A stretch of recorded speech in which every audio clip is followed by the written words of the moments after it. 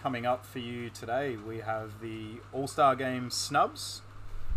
We discuss some hot and cold teams in the NBA right now. The Brooklyn Nets balling without KD. We do a bit of who says no to some trades. We open up a very full mailbag. We round up this week's NBL Cup. And as always, we check in with the Brizzy Willies, along with Mal's very special Bangs My Backboard. Hope you enjoy the show.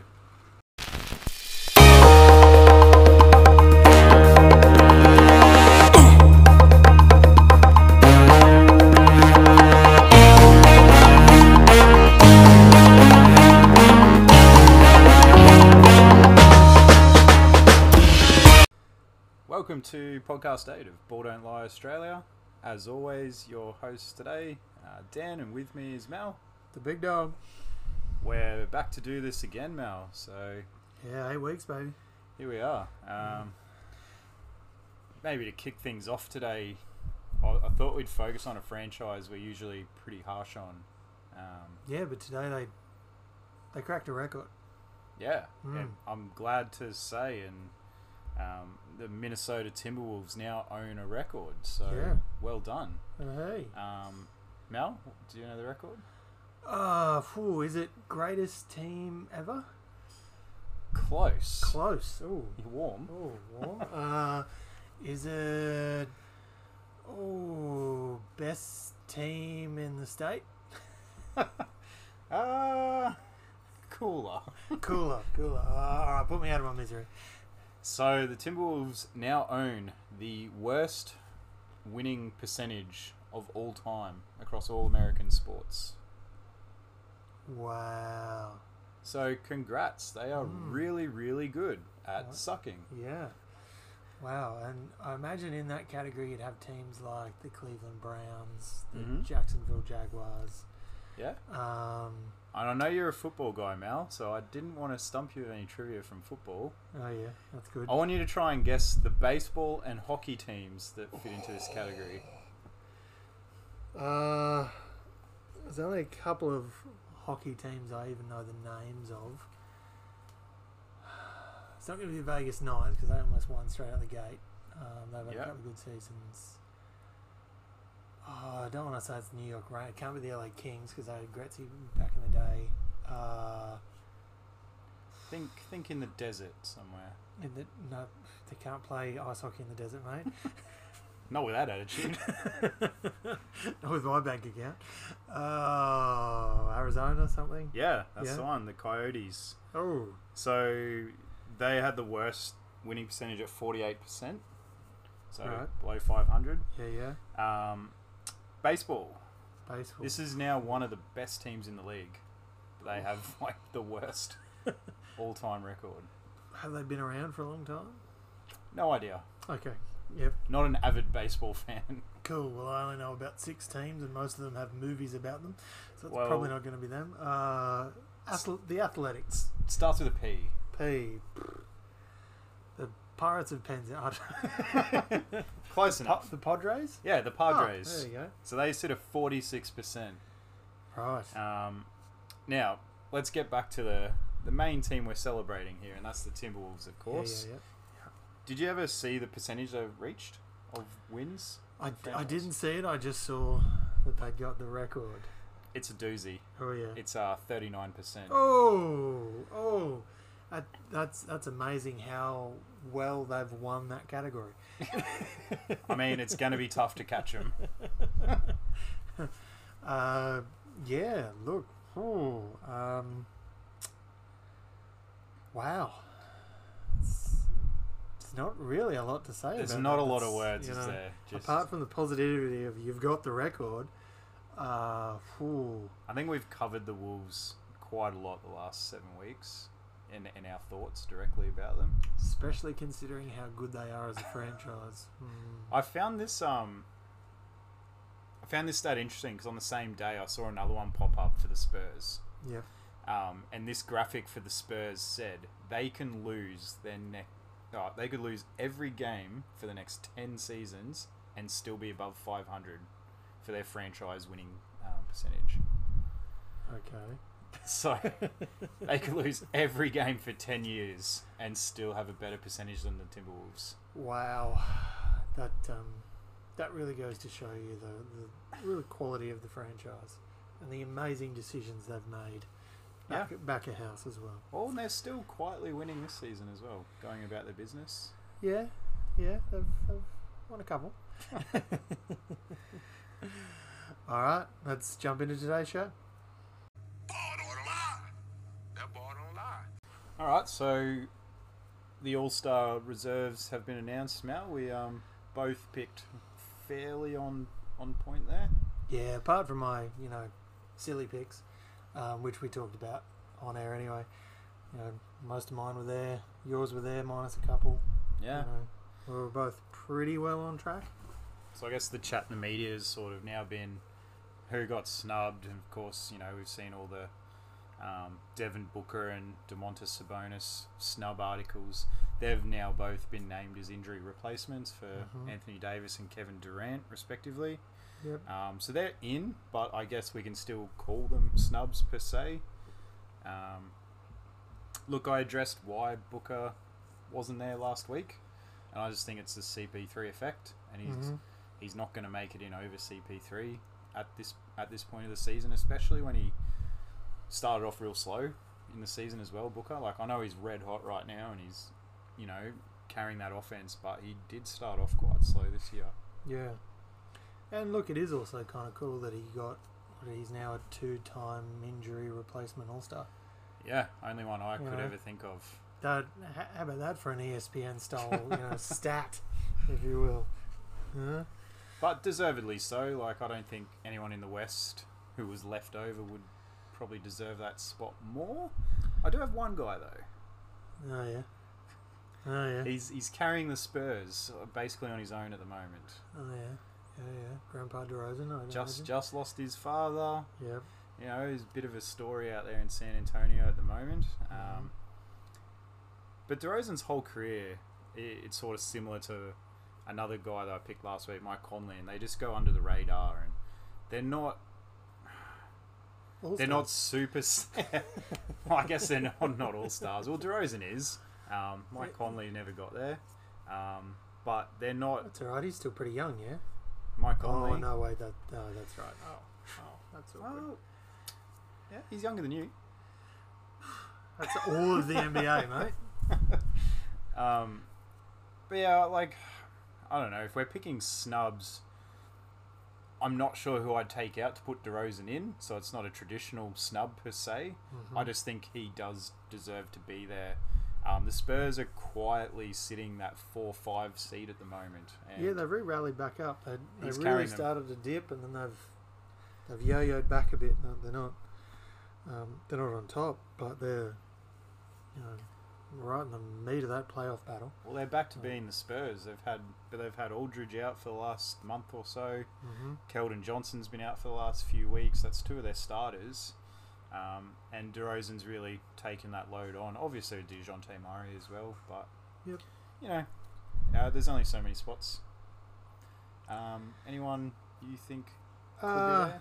I do love the talk around Trae Young, potentially, being on the bubble. Technically, it was a safe pick for the NBA because he was already going to be in Atlanta anyway, because that's where his team's based. Yep. So, technically a COVID safe pick, if you will. His numbers are up on last year, things like that, but they just sacked his coach. He gone. Team's not doing well, and he's gone from a starter to not even being picked. And look, for me, I don't have any strong feelings towards it. I actually think it's interesting because he's been a little bit floppy and a little bit, doing that kind of stuff that's really difficult to watch. Bangs your backboard. Oh, like you wouldn't believe. Actually, I believe that banged my backboard back in the day. Yes. Do you want to know my take on Trae Young? Hit me. My take is that he obviously didn't get the fan vote this year, so he was relying on the coaches. Now the coaches, not all the coaches, but we've seen some like Steve Nash criticising his play in the media. You know, the whole "that's not basketball," which I agree with. And don't get me wrong, Trey's not the only player in the league that does it. But I think given the fact that he's relying on coach votes and the coaches are criticising him in public, I can only imagine what their feelings are behind closed doors. Especially when you look at the demographic of the coaches. I mean, they're typically older guys. A lot of them played back in the day, you know, in the basketball that we're kind of talking about that isn't really played anymore. So, yeah, it was going to be an uphill struggle and clearly didn't get it done. So yeah, but you are right. It is in Atlanta, and I'd say we'll probably see him in another event there where you throw the ball from a long way away and try and get it in. A lot of times. Yeah, look, it's COVID safe-ish. He's pretty good at that. Yeah, we'll see how that goes. The only other one I'd throw out there, again, maybe not a snub because I don't know who you replace. I mean, Vucevic is getting picked on a lot out in the East, is getting replaced for Player X. I still stand by Chris Middleton. He's super efficient. He's very DeMar DeRozan-like, not in his play style, but the fact that he does all those little things that we just don't really notice. He's he's in the 50, 40, 90 peripherals just about every season, and really helping that Bucks team come alive. They've just won their last 5 games after losing the 5 before that, after winning the 5 before that. So up and down season for them, but a little bit. If any, and another team where there's been conversations around the coach. Yeah, just another one of these teams at the moment. But popular pod discussing their new acquisition for the year as well. So I mean they're showing signs out there of the Bucks, but we'll see how they go. Well, mate, since you've got so many snubs, do you think we should go to, the league should go to a 15 players on each team? Yeah, interesting you bring that up. So I've got a bit of a proposal for you. All right. Let's see what you think. I want to try and reformat the game, make it a bit more interesting. Okay. Well, as you know, I've got the hotline to Adam Silver, so good. It's any good, this is going to work. So we keep the Elam ending. I love that. Tribute to Kobe. Plus, it makes the players play. Let's extend the rosters to 15. So you'll see an extra 6 players out there total. Probably still argue who got snubbed, but still. Yep. It's an extra 6. We'll just be talking about guys who aren't as good further down the line, but yeah. Here's my idea for the game. So you got the 15 players.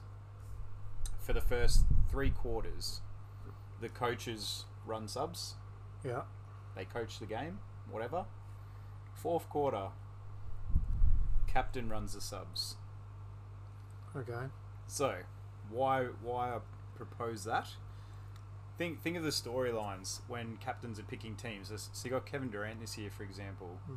Say he picks James Harden, but not Kyrie Irving to be on his team. There's a story, right? Obviously. Now it comes down to the 4th quarter, and it's winning time, and Kevin Durant parks James Harden on the bench. There's another storyline for you. Yeah. Yeah, look, I think they need to do something. Or, here's another one. Yeah. Hit me. Let's say next year, because he's a captain this year, but let's say LeBron's not a captain one year, but he's there. Yep. And he's getting older. Let's say Kawhi's the captain, he's conference foe. Yeah. And Kawhi says, "No, LeBron, I think you're going to play the whole 4th quarter. And you're really just going to run as hard as you can for the whole 4th quarter. And I'm going to sit on the bench and relax." Interesting. I don't think I can't see Kawhi doing that. I can't see Kawhi parking himself, but you never know. What do you think about the captains taking over the coaching duties in the 4th quarter?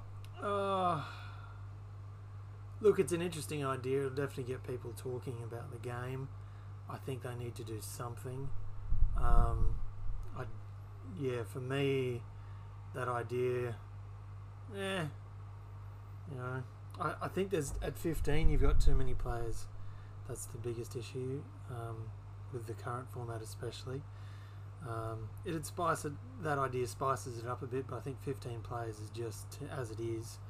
You've got some players, barely playing in this game, and it's supposed to be the all-stars, not the everybody stars. So, But I definitely think they need to do something like, as I haven't picked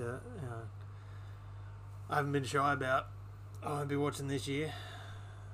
None of it. Not none of it, just not the All-Star game. It doesn't, Well, it hasn't been magical for me for a long time.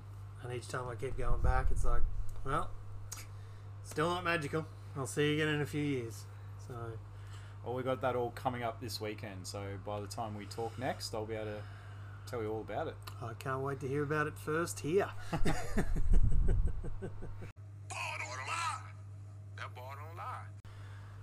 Time now to have a look at some teams that are running incredibly hot and some teams that are ice cold at the minute. There are a few across the league, as there typically is this time of year, coming in and out of All-Star break. Dan, who's red hot for you? I've gone with the Heat. The Heat. Yeah, your guys that you wanted in the All-Star game out there, Jimmy Buckets and Bam. I don't know if you saw in the media this week, but apparently Jimmy Butler got the call before Domantas Sabonis to be the injury replacement. Yeah. But he declined because Bam wasn't going to be there. So who said he's a bad teammate? He was just stuck in a bad franchise, which we discussed at the top of the show. Yeah. We don't need to do that Yeah. again. Clearly there's no interest for Bam's misses, but that's okay.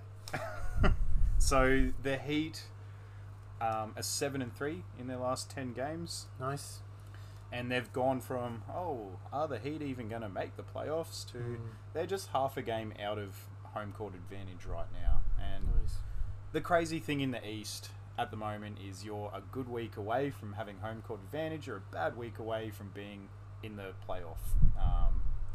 What's it called? Play-in. The play-in, not the playoff. For play-in. Yeah. Yep. So the East is so tight right now, but the Heat, their defense is back, the shots are falling, and they're winning the tough games again.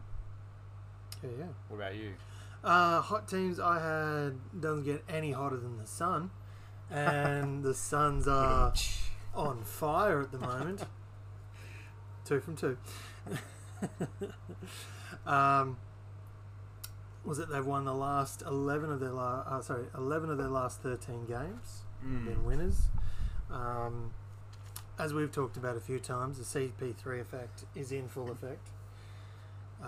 Lately, you've also had all this All-Star snub garbage for Booker, and he's only turned it on with that all happening. You've also got players like Jay Crowder, who we've talked about a couple of times. He's been off and on both of our fantasy league teams. Currently off everyone's. Yep. But he's one of those players that doesn't do a lot necessarily in the box score, but defensively, diving all over the court, that kind of stuff. And just culture and leadership as well. Yeah, 100%. He's been rather good, and last couple of games, I think was it 2 games ago, dropped 20 piece, Can pop up every now and then. Yeah. Just not a consistent, not someone for a fantasy consistently, unless you're in a, big 18 team league. Yeah. And you've also got DeAndre Ayton, who's averaging a double-double this year. And a name I didn't think I'd ever hear again. Not that he's a bad player necessarily, but Frank the Tank Kaminsky. Yeah. Badger. Yeah, not doing too bad for himself at all at the moment. Yeah, look, they're firing on all cylinders. It's going to be one of these teams, potentially like the Jazz, which they're probably not going to want to go into the All-Star break for the sheer fact that they are firing, and keep it going red hot. Then again, maybe a week off. A couple of their guys going to Atlanta. Well, their oldest player is going to not have a break. So yeah, but I dare say it might be his last chance. Yeah. You don't know. Don't know. But then again, he is also well respected by the coaches. Oh, so yeah, a kid out of Memphis is taking Chris Paul's spot next year. So oh yeah, I wonder who that might be. Anyway, Yeah. teams that are a bit cold right now. Oh. And we Who you can't got? we can't say Minnesota because like it's a cold city. Yeah. The team is cold. Anyway, moving on. I think we've thrown enough muck. I'm going with the Pacers. Oh, not the Grizzlies. Hey, we just No? beat the Rockets by 50. Oof. Yeah, here's calm your farm. And we beat the Clippers. It's amazing how how bad the Rockets are without Boogie. Just saying. So the Pacers were the NBA's darlings, it feels like, just a couple of weeks ago, and Mhm. everyone jumping up and down and saying, well, Sabonis is carrying that team, and why isn't he an all-star? And yeah, they're 15 and 18 right now. And they're losing a lot of games. And look, they've got injuries. Karis LeVert is out at the moment, which certainly isn't helping, along with TJ Warren. So that's their two starting wings are out. I say in the East, though, like, you got Brogdon, Sabonis, Miles Turner. That should be good enough to have you above 500. Yeah. You know, if teams like Memphis can be at 500 in the West with what they're playing with, the Pacers should be well over 500 in the East, and they're just not. And they're starting to lose a lot of the close games that they were winning earlier in the season. Am I worried about them moving forward this season? Yeah. Next season, once everyone's back and healthy and been training together and integrated a bit more, I think they're going to be just fine. But on a cold streak right now. Which, again, going into the All-Star break, if you're going to have a cold streak, traditionally it's not a bad time to have one. A lot of teams have come firing out of the All-Star break and just lit it up. Well, I'm interested to hear your cold team, because I really hope it's my second choice. I wanted you to address it yourself. But if you don't, I might. That's fine. Pretty sure I got this. Let's talk the Celtics. Hey! Because let's be honest, they're a bit crap right now. A bit. I don't think it's necessarily time to panic. I think if anything, they need to just relax and go back to what's made them good over the last 4 or 5 years. They need to go back to the no all-star days, where basically they kept moving that ball until they got the best shot. The moment you've got Brown and Tatum, which are very good players, don't get me wrong, I'm not going to sit here and bag them, but they're not those type of players yet that are get on my shoulders, I will carry this team for the next 4 or 5 months until XYZ pieces come back together. They're not that yet. They might be. They are at times, I reckon, but they're not just a bit consistently. streaky, yeah. Not Agreed. consistently, unfortunately. Which is the problem, because when they're not so great, they're still looking for that shot as opposed to looking for the open guy, which Do you think, made them good. one thing I've sort of noticed, just wanted to get your opinion on, Yeah. do you think Jaylen Brown's increased load on offense has impacted his defense at all? Like, do you think he's still that really, really strong defender, game in, game out, that he was known to be?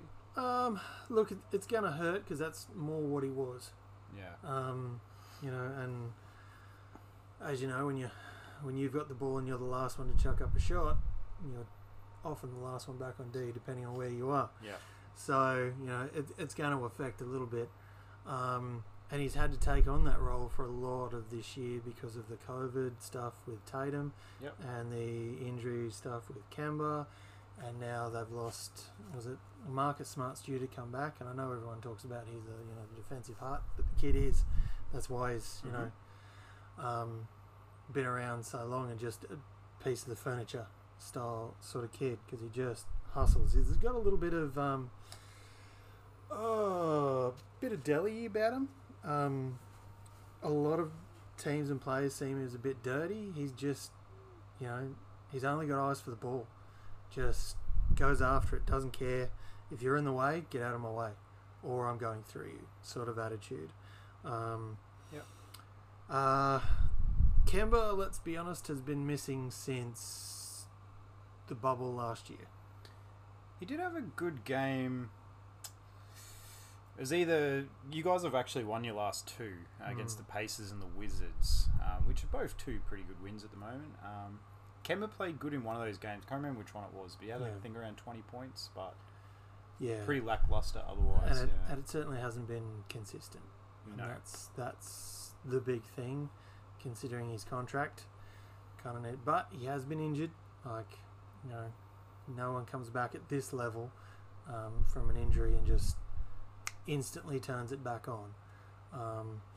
So we'll have to see how that goes. I don't necessarily think it's time to hit the panic button and trade him. 2 reasons. I think he's still got, his best basketball in front of him, and the way he's been playing, we're not going to get much value for money, frankly. And we still have that big man gap problem that we've had since. That big Drummond-sized gap. Yeah. Don't know what we're going to fill with that. If only we could think of a player. But hopefully Smart comes back after the All-Star break. He gives them that, that real drive and presence on D, and pushes the locker room in a positive way. And look, we'll just have to see how we go. As I said, I don't think it's panic stations just yet. They've got some really good pieces, but we'll have to see how we go. Yep. And special shout out to the Rockets, because, we're not going to deep dive on them, but, geez, they've been horrible lately. They have. We did kind of talk about them. As you said, they lost Boogie, and that was that. The heart and soul of the team. I know, right? What were they thinking? Oh my god. But we did actually talk about them a few weeks ago, and we sort of talked about they really needed to win and keep winning, and if that happened, they'd be fine, and it didn't, and they aren't. No. So, There's going to be some big changes in Houston over the next few weeks. Huge mungus. Ball don't lie. That ball don't lie. In the words of Jay-Z, Brooklyn, we go hard. Brooklyn right now, the Nets, a lot of question marks coming in with the Harden trade.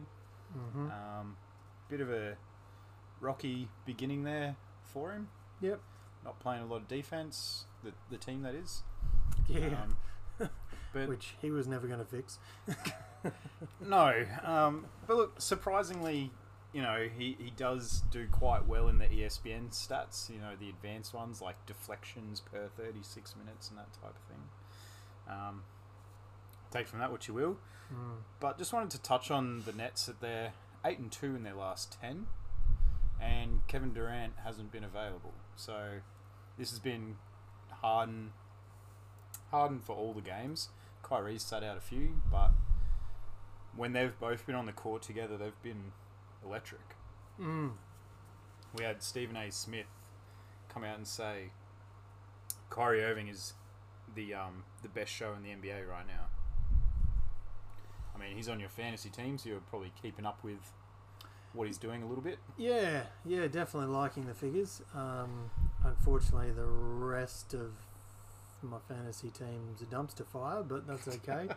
That is what it is. But yeah, no, look, guys doing well.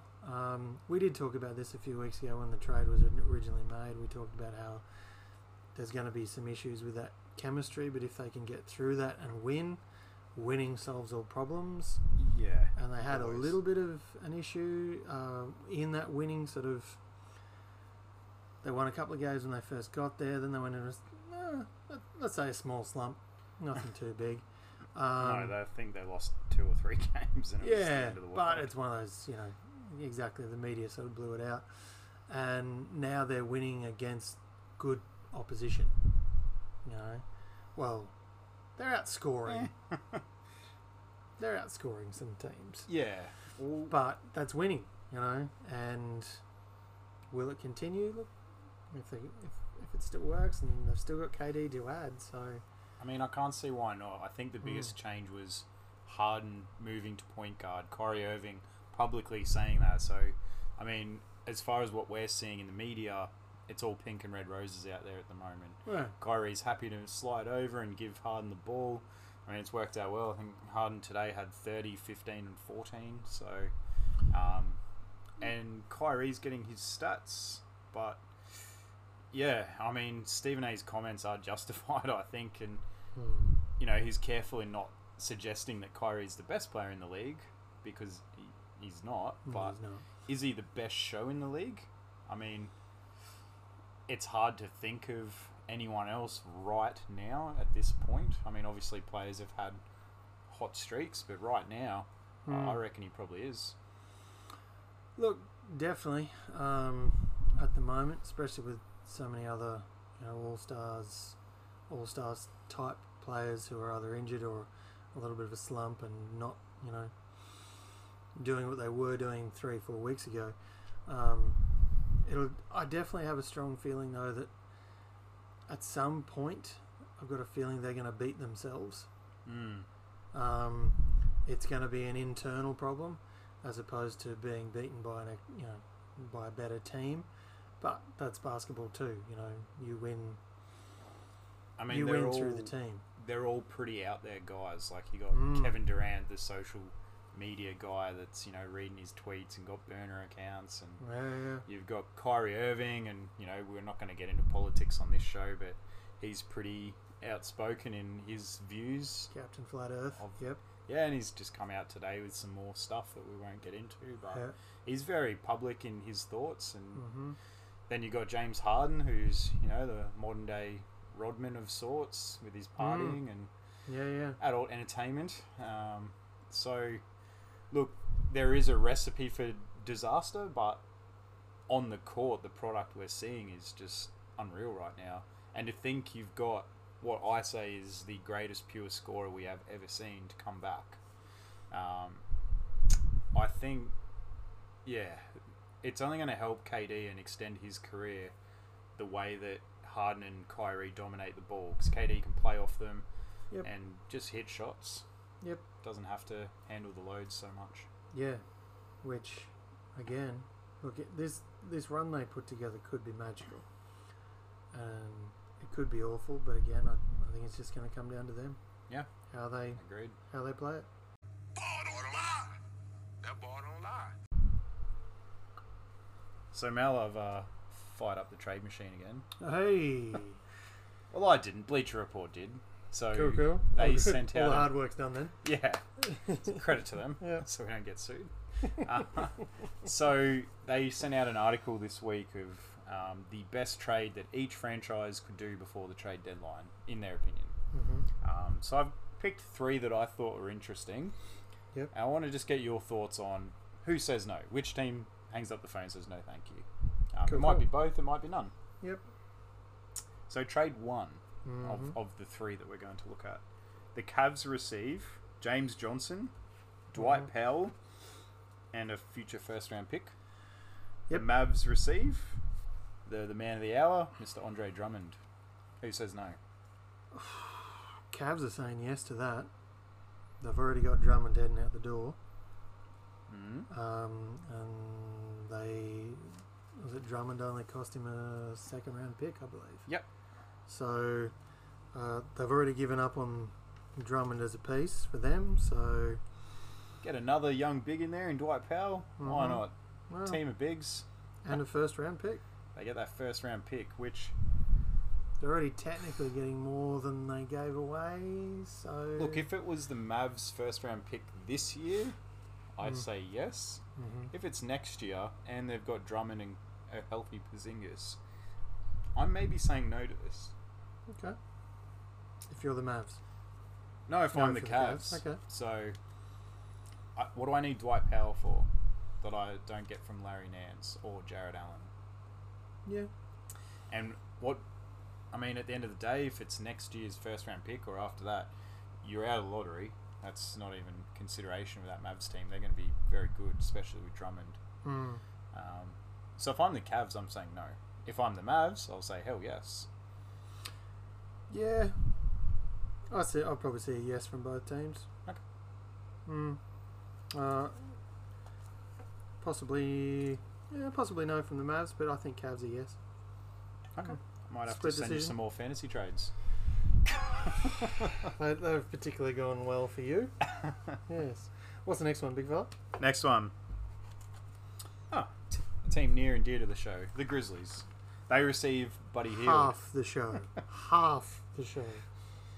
Yep. Buddy Hield goes to the Grizzlies. Yep. The Kangs receive Gorgie Deng and Mm-hmm. Mr. Justice Winslow. Who says no? Oh. Look, it's going to be tough for the Kings because they've been so crap for so long and they make so many so many decisions that don't end well for them. Did you see that game they lost yesterday to the Hornets? I did not. I turned it off with a minute to go because I was like, they've got this in the bag. It's over. I think they were up 8 or 9 with a minute left. Yeah. And then I went on the little box score thing and they were up 4 or 5 points with 20 seconds left. Yeah, I heard this. Bricked 5 straight free throws and ended up losing the game. So, yeah, well done, Kings. But anyway. Still have your coach, apparently. Yeah, Still. somehow. Yeah, somehow. But do you reckon either team says no in this one? Look, probably not. I think the Kings... The only thing that might balk the Kings is, oh no, is this another one of our crap trades? Because they're very good at them. But, yeah, I see both teams probably saying yes to that. So the Grizz get a reliable threat from the outside, which they really, really need right now. Jar can't do it all? No. Well, That's not what you've been saying. he can. He's just choosing not to. Okay. The reason why it's interesting for the Kings is Gorgie Deng, $17 million paycheck. I think he's the highest paid Grizzly this year. Yeah, which is interesting. But that's an expiring deal. So the Kings are basically absorbing $17 million that then comes off their books at the end of the year. And Justice Winslow, the promising young player that, you know, a bit of injury problems. I actually, if I'm the Grizzlies... If you asked me this 2 weeks ago, I'd pull the trigger in a heartbeat. Right now, I'm saying no. Okay. I want to keep that expiring money. Plus, Justice has looked pretty good in his last 2 games. So, I'd like to sort of see how that goes on. Okay. Interesting. One last trade. One more? Involves our favourite franchise from snowy Minnesota. Oh, yeah. So, the Wolves receive Aaron Gordon. The Magic receive Jarrett Culver, Juan Hernan Gomez, Josh Okogie, and a second round pick. Who says no? Right. So the Wolves are going to trade and get a big man. Big-ish, yeah. Because typically they're very good at trading away Yeah. their big man. So maybe they're trying to flip that whole script thing. Look, I wouldn't be surprised if the Wolves would say yes. They typically don't make great decisions. Magic's getting a lot, and they're pretty much... A lot of the talk around the league is that they're going to blow it up sooner rather than later. So, yeah, they're probably saying yes, or they're using that trade as leverage to get more. Well, I mean, it looks like the Wolves have given up on Jarrett Culver after just a couple years in the league. I don't get it. I know his jump shot isn't great, but he's a hell of a defender. I think having him and Jonathan Isaac as your 2 wings in Orlando would be pretty devastating. Like, they would just be able to switch everything. They'd be an absolute nightmare to try and score against. Same with Josh Okogie, but more at the guard spot. You know, if he's running around with faults there. Pretty tough little duo, and obviously got Fournier shooting threes. The Wolves, look, I know Aaron Gordon's a name. I know he can score, but I think the Wolves' biggest problem is their defense, and they're trading away a few of their better defenders for a guy that doesn't really play defense. So, Yeah, but it's the Wolves, mate. They don't typically turn down trades. no, and I mean, look, I probably still say yes, given context of their team, but I don't necessarily think it makes them that much better, if any. Would love to hear from any Wolves fans their thoughts on this. Look, you never know. Some might be listening. But that's the end of that. Cool. Who says no? Ball don't lie. That ball don't lie. Mailbag. And now it's time for everybody's favourite part of the podcast, Mailbag. First up, we've got another question from one of our biggest and bestest fans, definitely our biggest, tallest anyway, the genuine 7-footer Big Al. He asked, does Simon deserve the hate for his lack of jump shot? No, from me. For the sheer fact that kid can play D. Would it be better if he had one? Hells yeah. But, he also plays defense rather good. Alright. Heard it here first. Plays defense rather good. Great English coming from the teacher there. Oh. Glass houses, mate. Glass houses. It's definitely a part of his game that he has gotten a lot of chirp over. It definitely could be better, but he does things that a lot of other players don't. So yeah, and I think just to bounce off what you're saying, Mel, I think he's genuinely up for Defensive Player of the Year this year.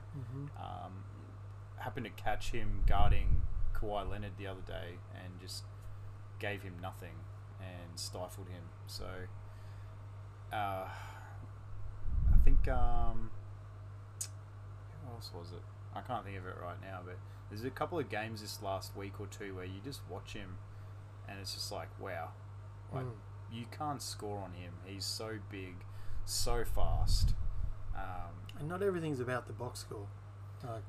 No, he's still doing his thing. Like, you remember the early years of LeBron, not to compare Ben to LeBron, but early LeBron was very similar, obviously at a higher level, but very similar in that he was the facilitator, a lot of driving, not a lot of shooting, and a great defender. So, look, he's only a few years into his career. It's not like he's been playing for 10 years and he's never going to change. So yeah, and look, that jump shot still might come. It might come. He's trying every now and then. And if it does, though, damn. League is in trouble. Damn. And if it does, and he plays for the Boomers, damn. Two big ifs. Two big ifs. Hopefully, both of those come true. Yeah. Thanks again, Big Al. Next question comes from Jakey Davis. Firing him in again. Thanks, buddy. Best playoff performance of all time? ? Also, Jake was saying that he was discussing with his brothers. Shout out to Isaiah. I don't know his other brothers, but he was discussing Iverson's performance against the Lakers that won them their sole game. In fact, the only game the Lakers lost that postseason in 2001.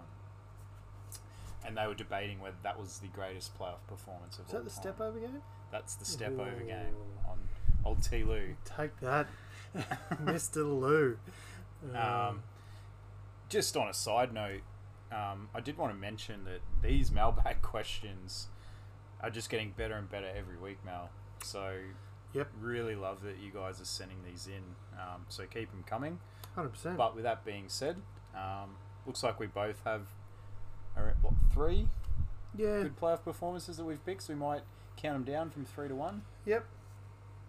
I've got mine are a little bit more different. They're not the more traditional ones. I find with playoff performances, and even though a couple of these happened before my time, you've got to have skin in the game, or you've got to have a real feeling towards it, or watch it, which is why my number one is the number one. The big one, the first one for me is Celtics one that I have seen. It's a very old game, going way back to a very different time. Game 7, 1962, well before I was a twinkle in my daddy's eye. 1962. 1962. Jeez. Is that the Cousy era? Bob Cousy? Bill Russell? Bill Russell. Bill Russell. He had Bill Russell won this game, and it was in OT to win the chip, and he had 40 and 30. Nice. 40 rebounds and 30 points. And not only did he have 40 rebounds and 30 points, he tied his own record at 40 rebounds and 30 points. Wow. In Game 7, in OT, you know, you arguably your greatest franchise player ever coming through in the clutch. Just don't ask Rondo. Well, no. No, Bill Russell wasn't giving Rondo one of his rings if he didn't, get So you take Russell over Bird as the greatest franchise player? sheer numbers. For me, yeah. Okay. I'd take Russ. Interesting. Russ did more, on the court. Very different era. Didn't have the same, from what I understand of it, didn't necessarily have the same love for the city, but definitely had love for the team.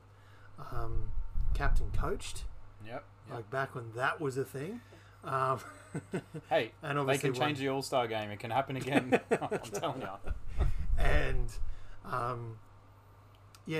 captain coached, and obviously, won more chips than Bird. But Than anyone.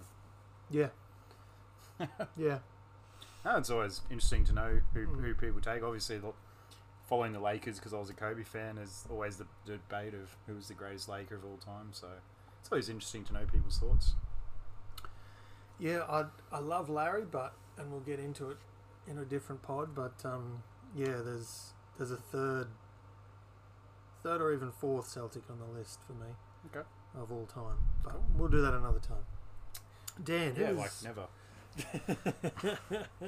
Oh, come on, we indulged you last week. Well, starting at 3 on my list is that other historic franchise. It's the Lakers. Yeah. I've got Magic jumping at centre in the finals of his rookie year. So, Cream's out. Not playing in this game. Yes. Magic jumps at centre. That's what the game's known as. Mm-hmm. He's a 20-year-old rookie, and he got 42 points, 15 and 7. As a rookie, the Lakers won that game, and he won Finals MVP, obviously. Mm-hmm. And I guess that really said, it's Magic time. Magic's here now.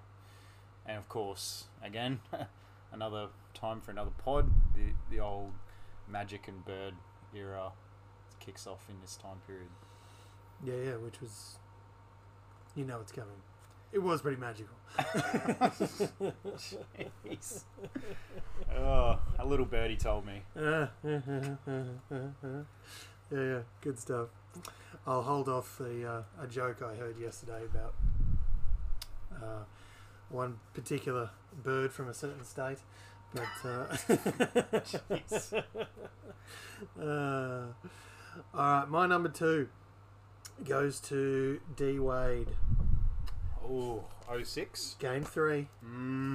06. I like it. 42 points. Mavs had a 13-point lead midway through the 4th. Mm-hmm. Wade rallied the Heat. 15 points in the 4th. And then that was that. They turned it around.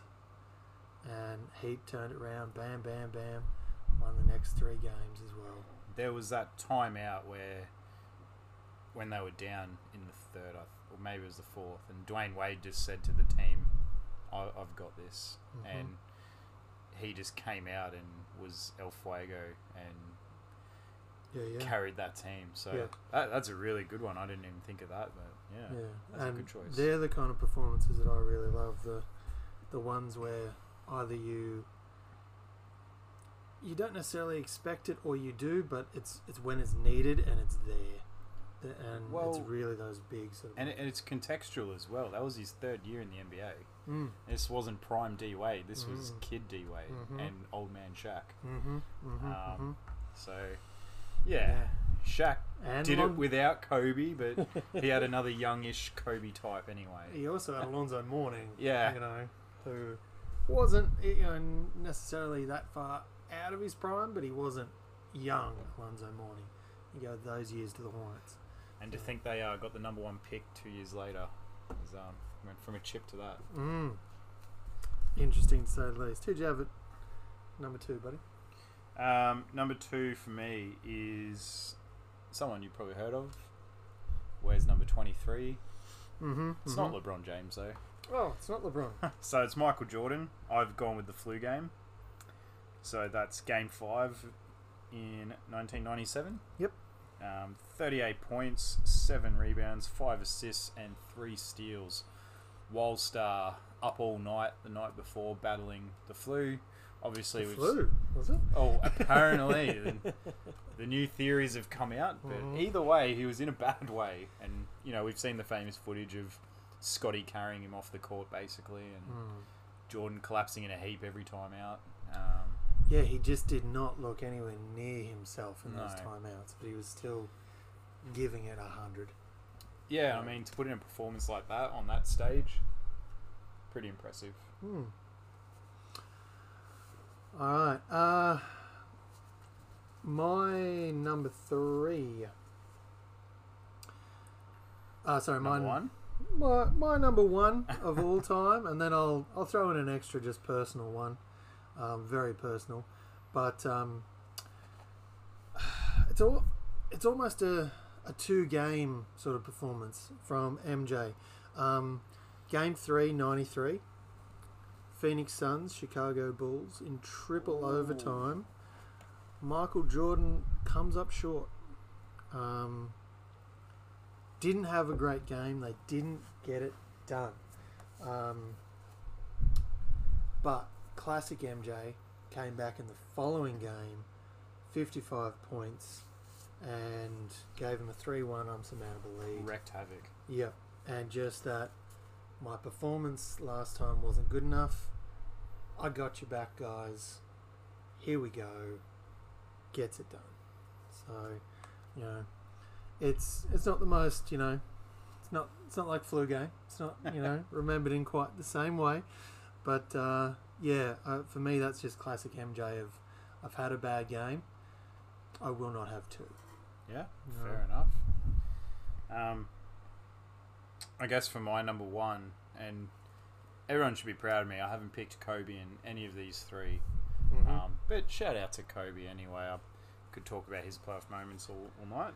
So, that'll be a different pod Yep, a whole one. on a different show. My number 1, I'm just going to say, is LeBron James. And I'm going to mention 3 performances.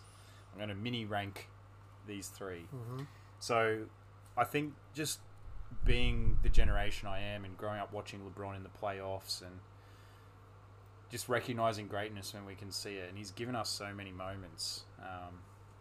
I've got him as number 1 for our generation anyway, in terms of playoff moments. So at number 3 for LeBron, we've got the 25 straight points in the second half against the Pistons. He scored, I think it was 26 of their last 27, or it was 25 straight, I know that, and he was just an absolute wrecking ball carrying that Cavs team past the Pistons. Obviously got swept by the Spurs after that, but young LeBron just dragging that team with Boobie Gibson and Zydrunas Ilgauskas. Look at you with your big boy words. Wow. I mean, that was special against that Detroit team as well. Yeah. At number 2 for LeBron, we have Cleveland. This is for you. So, Jesus Christ. Was Drew Carey in the building? Oh my God. so that one is Game 7 of the 2016 finals, where he led the Cavs back over that record-breaking Warriors team. Obviously, had the whole Draymond fiasco, but we're not going to go into that today. Oh yeah, but I mean, Clay you do the crime, and- you do the time. yeah, and Clay and Steph disappeared when they needed them most too. So Yeah, look, yeah. LeBron had 27, 11, 11. Big triple-double, didn't rely on his team, obviously. Like, he wasn't carried. All right, come with the man, come with the hour. Yeah. Number 1, though, for me, you're not going to like this one. Game 6, first Boston, Yeah, no, 2012. The second year of the Heatles. So facing elimination, LeBron puts up 45, 15, and 5 to save his team from elimination, and obviously they go on to win Game 7 and absolutely romp through Oklahoma City in the finals. So, you know, that might have been the start of the demise of Boston at the time, but it's also gave the Heat that momentum to go on and win LeBron's first chip as a player, and there was no one bigger in that moment than LeBron James. He wasn't losing that game. Yeah, unfortunately, but that's life too. You know, when you're a fan, sometimes your team gets up, and sometimes they don't in those big moments. And that's life. Special shout out to the block by James moment as well. I mean, so many LeBron moments in the playoffs. Well, that's my absolute final one. It's just a purely personal one. It's not a big all-star name, and some of you might remember the name pretty much from this moment because this was kind of the pinnacle. But my little personal one that always gets me in the feels is Game 4, 2010, in the finals. Big Three is still there. No one's firing. We're getting into the start of the fourth. The score at the time was 64 to the Lakers and 68 to Boston. Yep.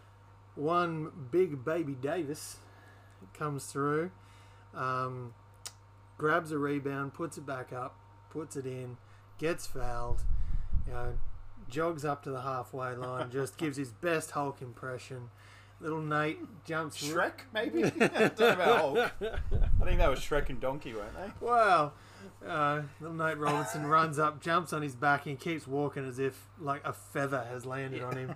And it's just one of those moments, not because the play was all that fantastic. And his numbers for the game, weren't necessarily huge. He had 18 points, 5 boards. 4 of them were offensive boards, but still, it's only 18 and 5.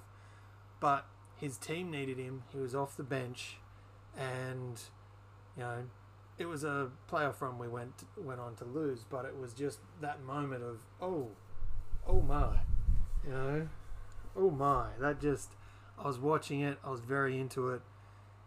It got me right in the feels. And if Dan looks up on the wall, he'll actually see a photo where I've got both those players have signed that photo, just because for me that was as good as it got, unfortunately, that particular playoff run. Even though we went all the way, didn't quite go all the way to the championship. One Ron Artest tip-in away.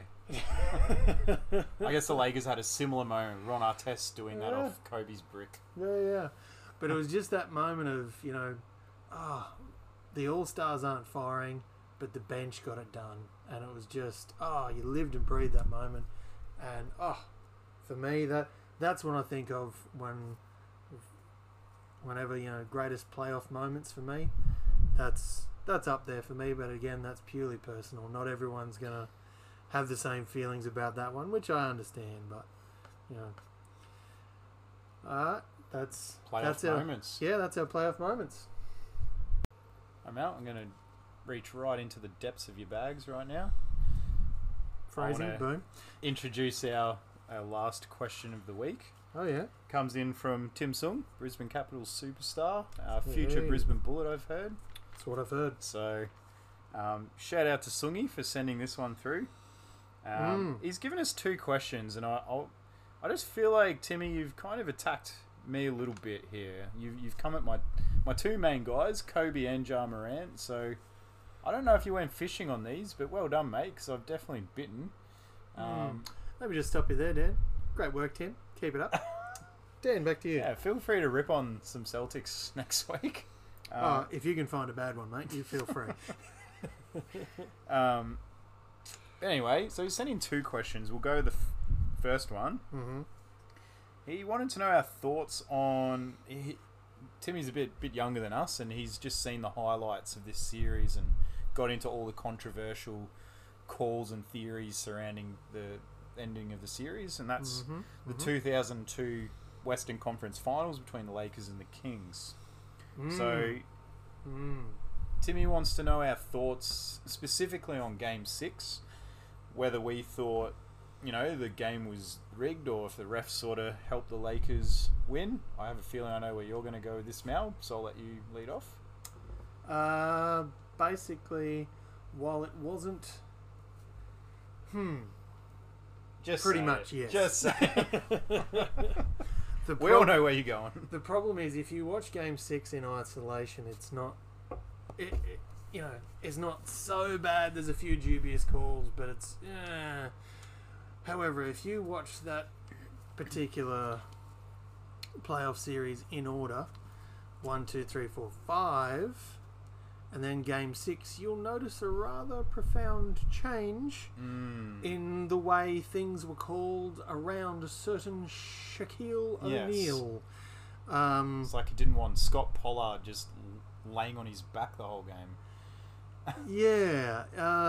It's one of those things. It was one of those games where it felt like it was officiated incredibly differently, and the Kings just didn't respond in time. Which, if it's Game 6 in the series, should it be refereed differently? It should be refereed the same way. It felt like there was a call that came from somebody, cracked down on this, and the refs were like, "Oh, okay," and went full-blown bunter. I think, now correct me if I'm wrong, I think in this particular game, Shaq was fouled like 40 times or something. Yeah. It was some massive number of times that he was, inverted commas, fouled. Isn't it ironic, though, that he spends a career getting teased that he can't shoot free throws, and then everyone gets upset that he's shooting free throws? I don't think that was really it was more around the percentage of the free throws that was the problem, not the amount that he was taking. So,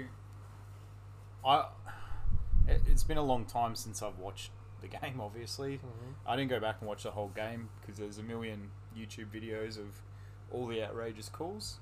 Yep. So I went back and watched it just so I sort of, refresh the memory. And I tried to take in the players around and what was happening.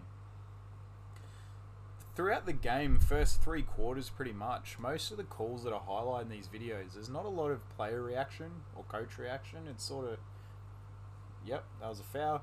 There's even ones, I saw a couple where they point out, oh, this dubious call, but the Kings player, raises their hand to say, I fouled them. Obviously in the fourth quarter, different story. A lot more what the heck moments and look, I agree. There were some dubious calls out there. You had Dick Bavetta as the referee there. Now, the theory behind old Dick is that he was the Game 7 guy. So they bring him into a Game 6 to enforce a Game 7 effectively, and that's the theory.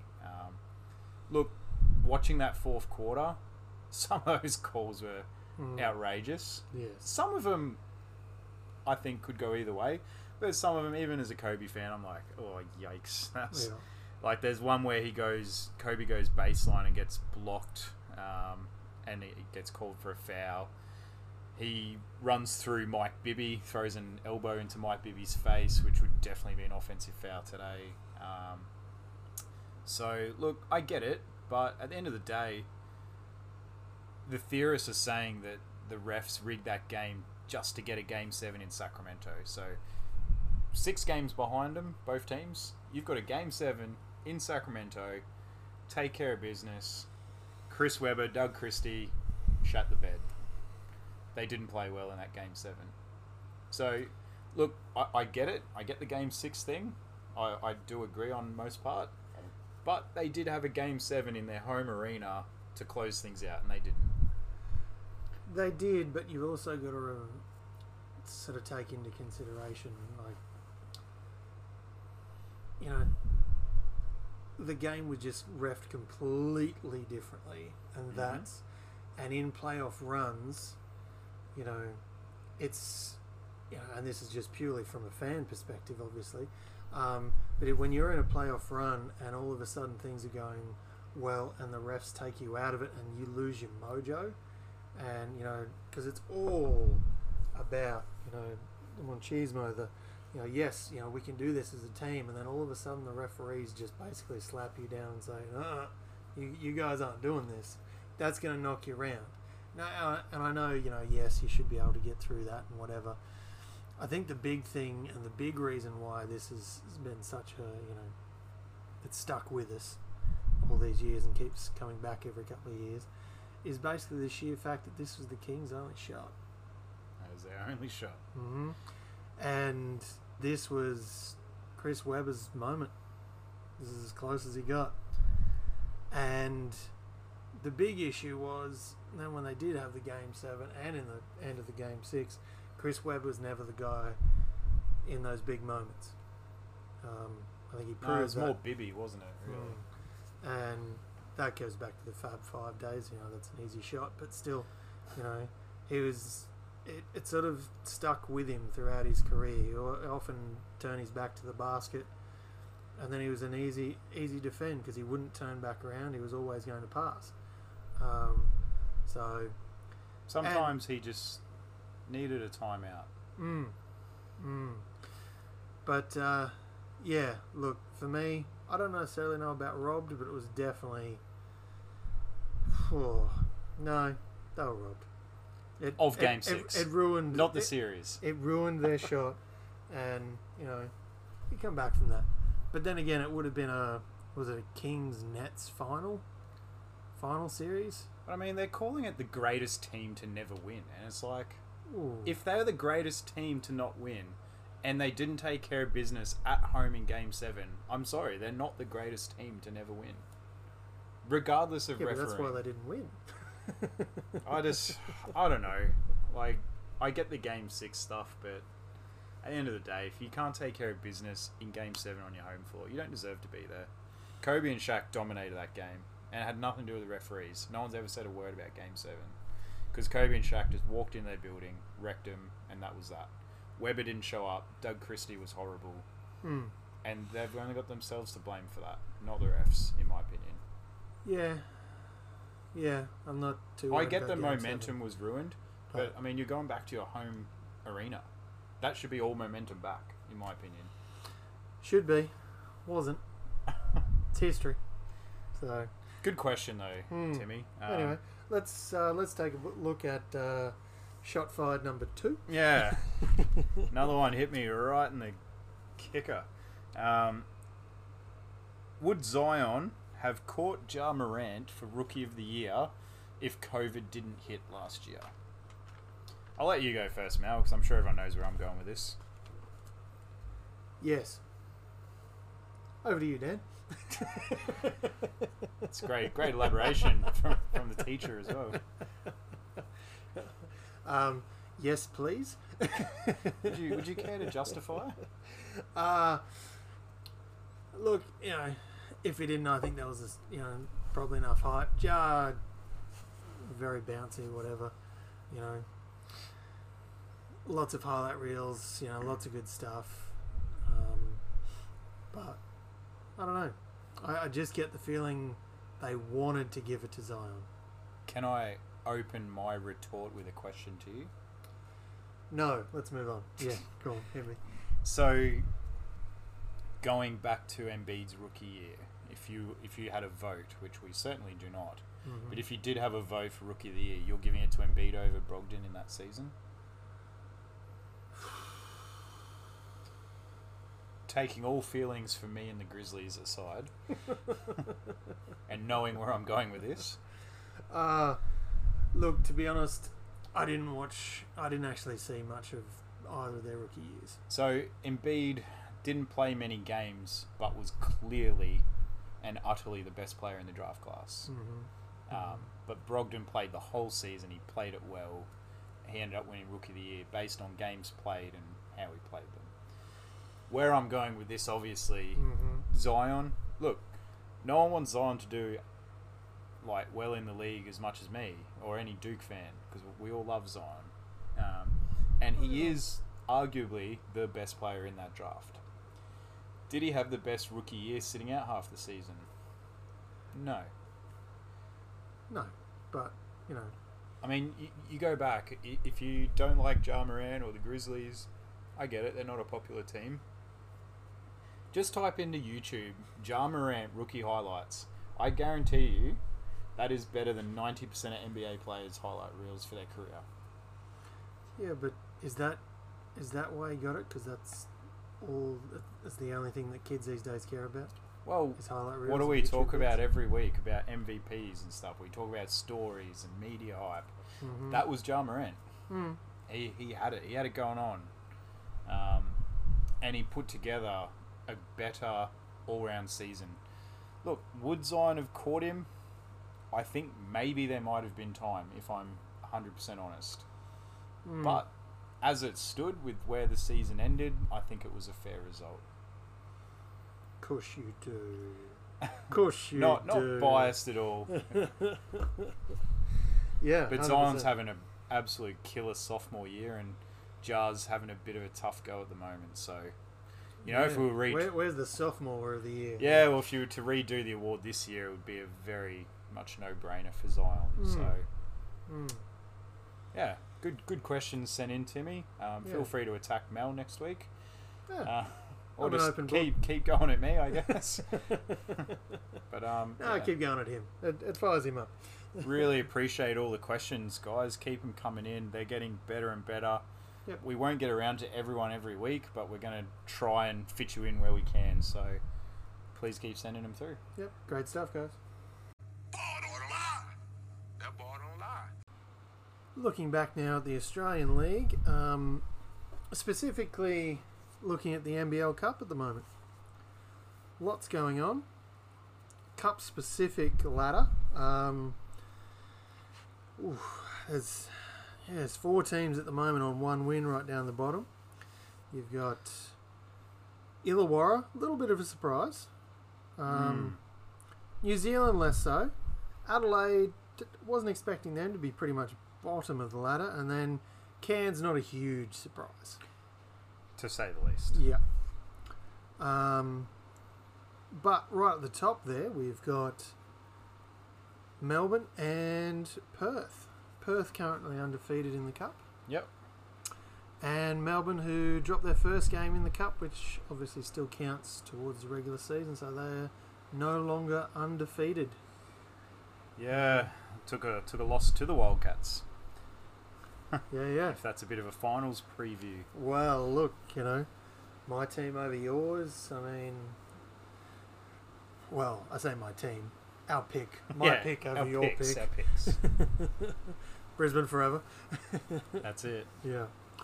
Do you want to break down... Is there a couple of games that stood out for you, mate? Or Yeah, in this past week, do want to address the Hawks. They've really just fallen off a cliff lately.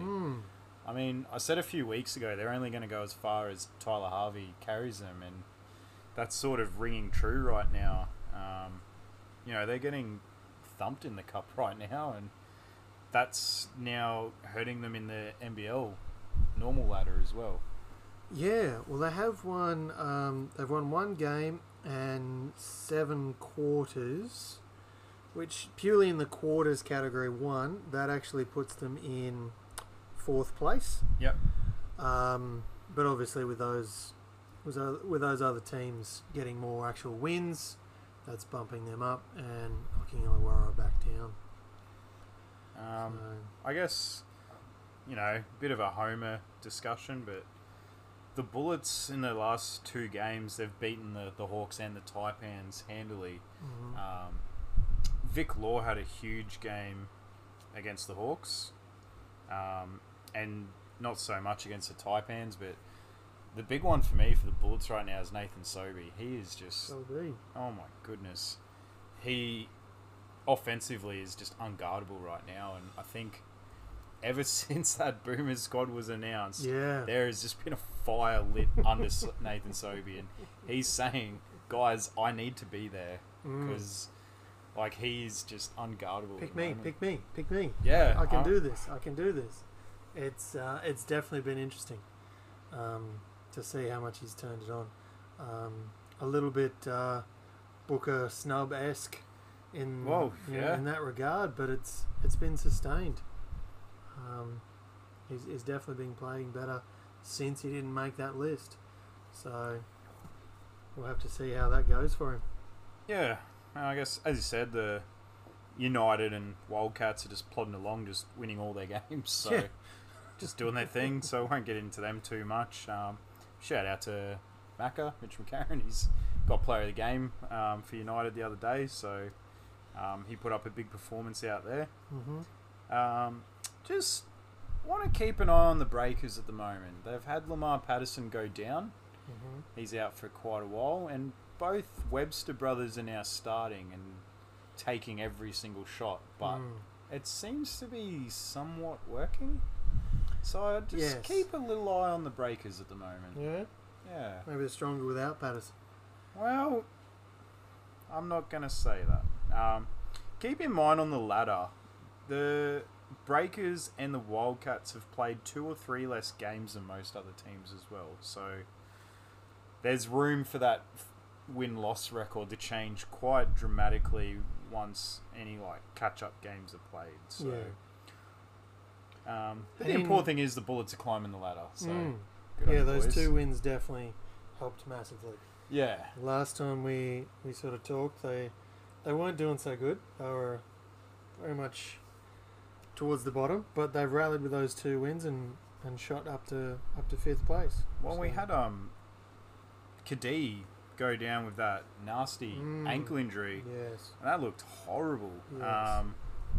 But then, interestingly enough, I turn on the game and there he is playing. So yeah. I mean, it couldn't have been too bad. It didn't. It didn't look. My ankles don't twist like that. No, he and must have bounce back elastic instantly. ankles. So, wow. Yeah, it was. Oh, it was horrendous. But So yeah, he's back playing. yeah, good stuff. Thing to look out for: Perth. They've still got an extra game to play, so, and they're currently undefeated in the cup. So it's definitely gonna. At the moment, definitely looks like it's going to come down to them. And they've got 8 games total to play. So Bryce Cotton right now is just on another planet. He's. I mean, you got Stephen A saying Kyrie's the best show in the NBA. There's your best show in the NBL. That kid is. Oh, he's awesome. it's good stuff, isn't it? Good stuff. Ball don't lie. That ball don't lie. Okay, Mal, time to get our willies out. Hard pass. Oh, you mean the Brisbane Willies, right? The Brizzy Willies. This is my favourite segment. So Just keep your pants on target. we're just trying to keep in touch with Aussies over in the G League, NBA, WNBA. Just so happens to be the only 2 Aussies playing in the G League are from Brisbane. So, and they're both named William. So they're our Brizzy Willies. So just to check in with what they've been up to in the past week. McDowell White and Magna actually played each other since we last spoke. Nice. And McDowell White's team actually won the game, which was surprising because Rio haven't been that good. And Magna's team, the Bayhawks, they've been pretty solid so far. McDowell White, he's still getting roughly 15 minutes a game, 3-3-3. So he's doing his bit. I don't think he's cracking that starting unit anytime soon. And we've seen this week, they've got a definite NBA talent in Kevin Porter Jr. out at Rio there. And I'm not sure if who's kept up with it, but Kevin Porter Jr. has just been putting up 30 plus every night. And, you know, people, I think he belongs now to Houston Rockets, I want to say. So a lot of people are saying, well, Houston aren't very good, so maybe they could do with a call-up. Because I know he did, he was a Cav and he got traded to Houston, so he's a member of the Rockets, so, I mean, why not? Call him up. Don't take Jay Sean Tate's position, but take someone else's, but get him up in there. Very personal there, but anyway. You know, players like him moving on might free up more time for McDowell White there. Which could be great. But in that same game against each other, Magnay had his first 10 rebound game. So, double digits. Didn't get the double-double. Didn't get enough points. I mean, come on, coach. You got to get Magnay some more looks there, I reckon. But he's in a more established spot in the rotation. So Yep. he's still getting 22 minutes a game, 10 points, 5 rebounds, 2 assists, and a block. That's more than enough to justify having him on the team there, and it seems like he's trusted off the bench. So Beautiful. doing really well. That's what we want to see. Yep. Aussie's doing good. That's what we want. Beautiful. Alright, now from something positive to something a bit, you know. Well, frankly, it bangs my backboard. I like this already. Yeah, I know, right? Now, we're actually going to talk today around the thing that bangs my backboard today is referee consistency. It's At the pro level? at every level, I think, is the big problem. Pro, amateur, Are where we I going am. back to the 2002 Western Finals again? Consistency, baby. It's been a problem for the last 19 years, probably longer. Look, you know, don't get me wrong. I used to be a ref. I'm not going back to be a ref. I think it's a thankless job. But I think there just needs to be more consistency across the whole thing around lots of things. But I think specifically an area that needs to be worked on is talking to the refs. And I think it needs to be a blanket rule from associations that, frankly, it's no. Unless you're talking to them at timeouts calmly, just make it a blanket rule of no talking to the refs, and everyone enforces that. And then from juniors to pros, I think it then improves the referee's standing.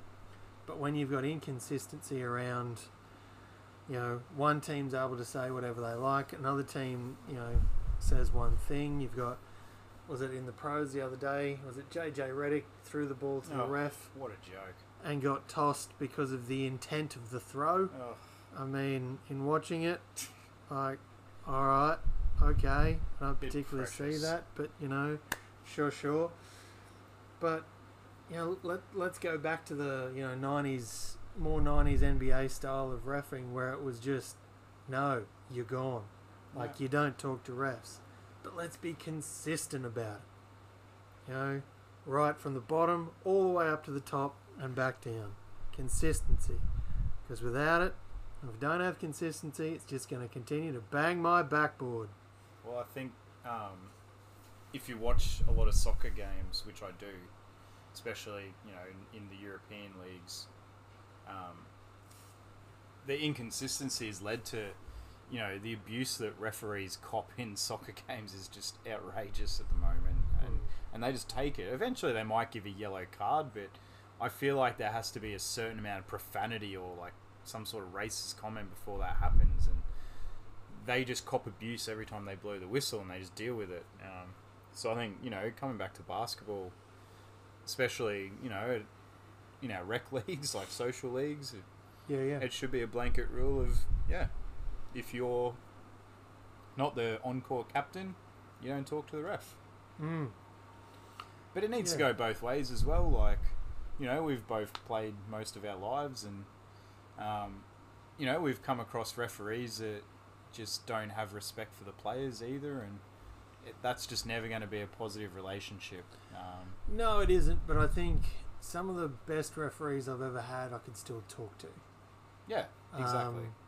And it might be a simple case of they'd put up their hand and say, look, I get it, come and talk to me at quarter time, or come and talk to me the next time out, and I'll tell you, we'll discuss why I called it that way.